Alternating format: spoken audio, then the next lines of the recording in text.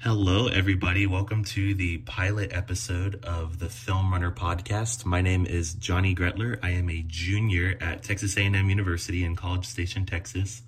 I am a sci-fi geek, a philosophy geek. I'm a Catholic as well, so I'm a religious geek, and I just love watching movies. I'm a huge film geek, and the goal of this podcast is to help find the hidden meanings behind the sci-fi movies that we've all seen and help connect them to life. And, there's so many meanings in some of these movies, whether it's religion or politics or philosophy or the meaning of life.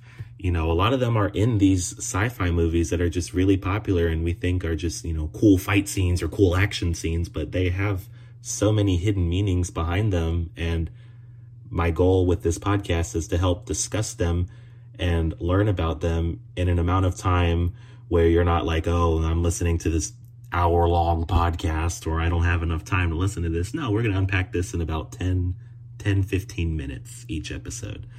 But with that, for this pilot episode, I would like to start by talking about Zack Snyder's 2013 intro to the DCEU Man of Steel. And this is a movie that I feel has aged like a fine wine. I feel like it was way ahead of its time, and it came at a time where superhero movies were becoming increasingly popular with the Marvel Cinematic Universe that Disney was starting off. And, the Marvel Cinematic Universe has always sort of established itself as, a lot of world building, a lot of character building, but at the heart of it, it's a very linear plot, straightforward. You have the hero, you have the hero's origin, you have the introduction to the villain. The hero goes through some hard experience and finds themselves and fights the villain at the end, and usually that ends with the villain dying. And then you kind of move on to the next hero with that.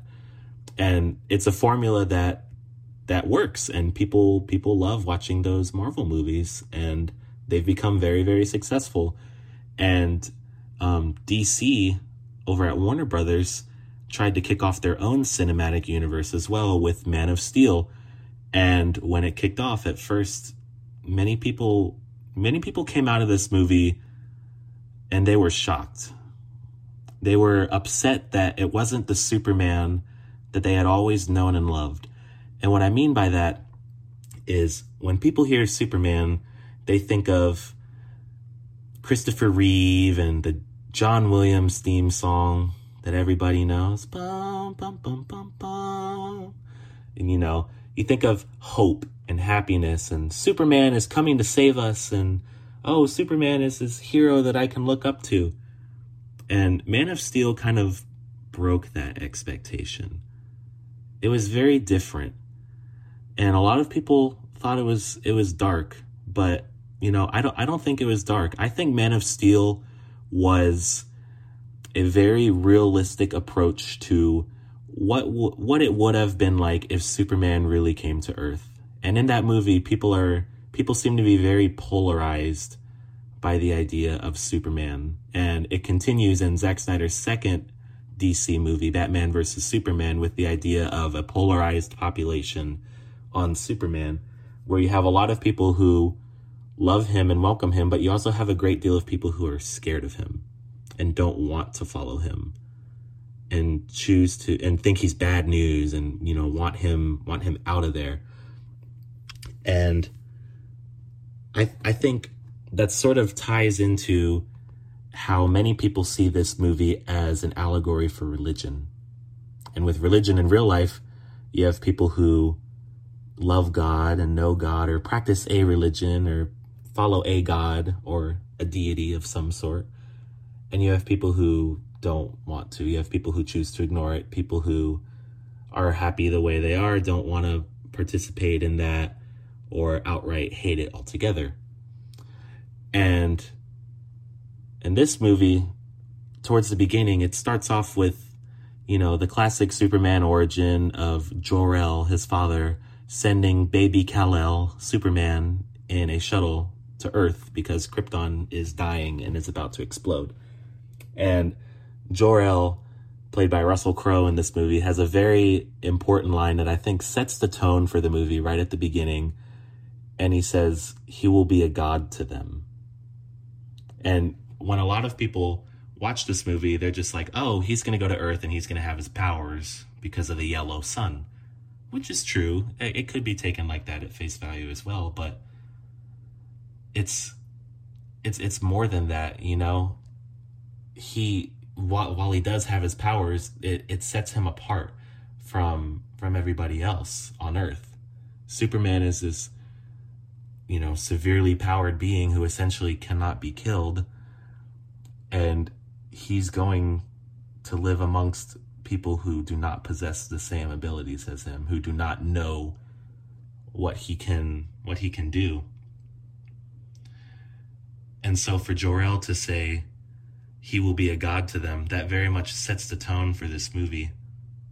And Jor-El actually comes back as a spirit, as a ghost of sorts throughout the movie to give advice to Superman. And I believe that is an allegory to the Christian Trinity. You have Jor-El the Father coming back as a spirit, as a ghost, to give advice to the Son, Kal-El, Superman. And it works. It works, even though Jor-El and Superman are not one. They have this sort of dynamic that works for them with advice.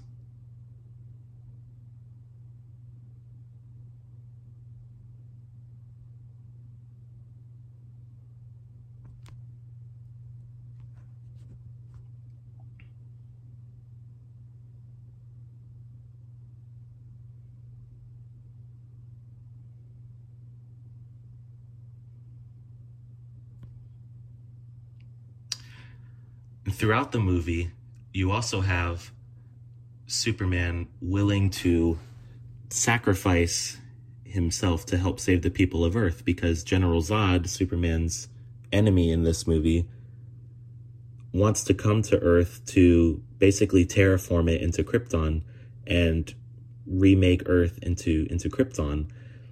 And Superman, having now revealed himself to the world, is willing to sacrifice himself to save Earth.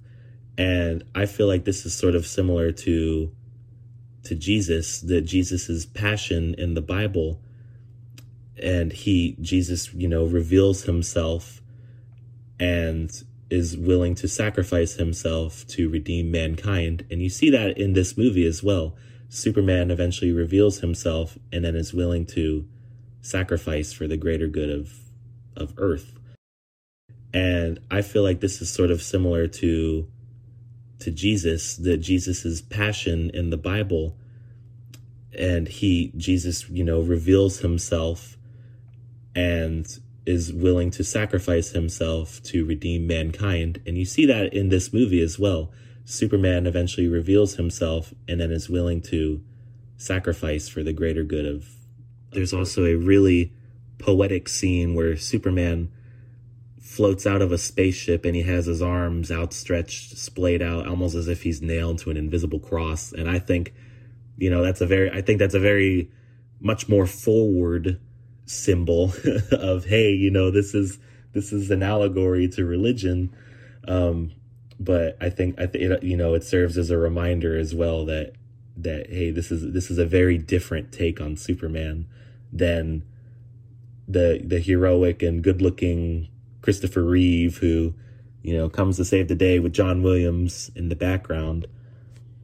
And I think this is a movie that just people weren't ready to see at the time. People were, when people thought of superhero movies, they thought of Iron Man, Captain America, the Avengers, just these epics of, you know, fun, action, comedy, and just seeing their heroes fighting on the big screen. So when people see Superman, a new Superman movie coming out, a Superman reboot at that, you know, everybody was so excited to see, you know, the Superman that everybody's known and loved for literally decades on the big screen in a way that Marvel has sort of pioneered for themselves.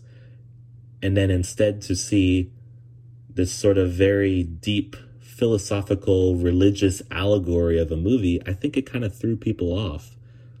But in my opinion, I think this is this is actually one of my favorite movies, to be honest. I'm a big superhero movie. I love all the Marvel movies. I love all the DC movies, which, might be kind of controversial, but I love this movie very much. This is an incredible movie. Zack Snyder did an incredible job with it. And I think it's a movie that everybody should rewatch. I think it very much deserves a rewatch with that lens of, hey, this is a different kind of movie than, what the traditional superhero formula is. But if you watch it with that sense, I think it's something that anybody can enjoy and appreciate for being different and kicking off something in a different approach. And with that, we will begin wrapping up the show. Thank you so much to anybody who tuned in onto FilmRunner this week.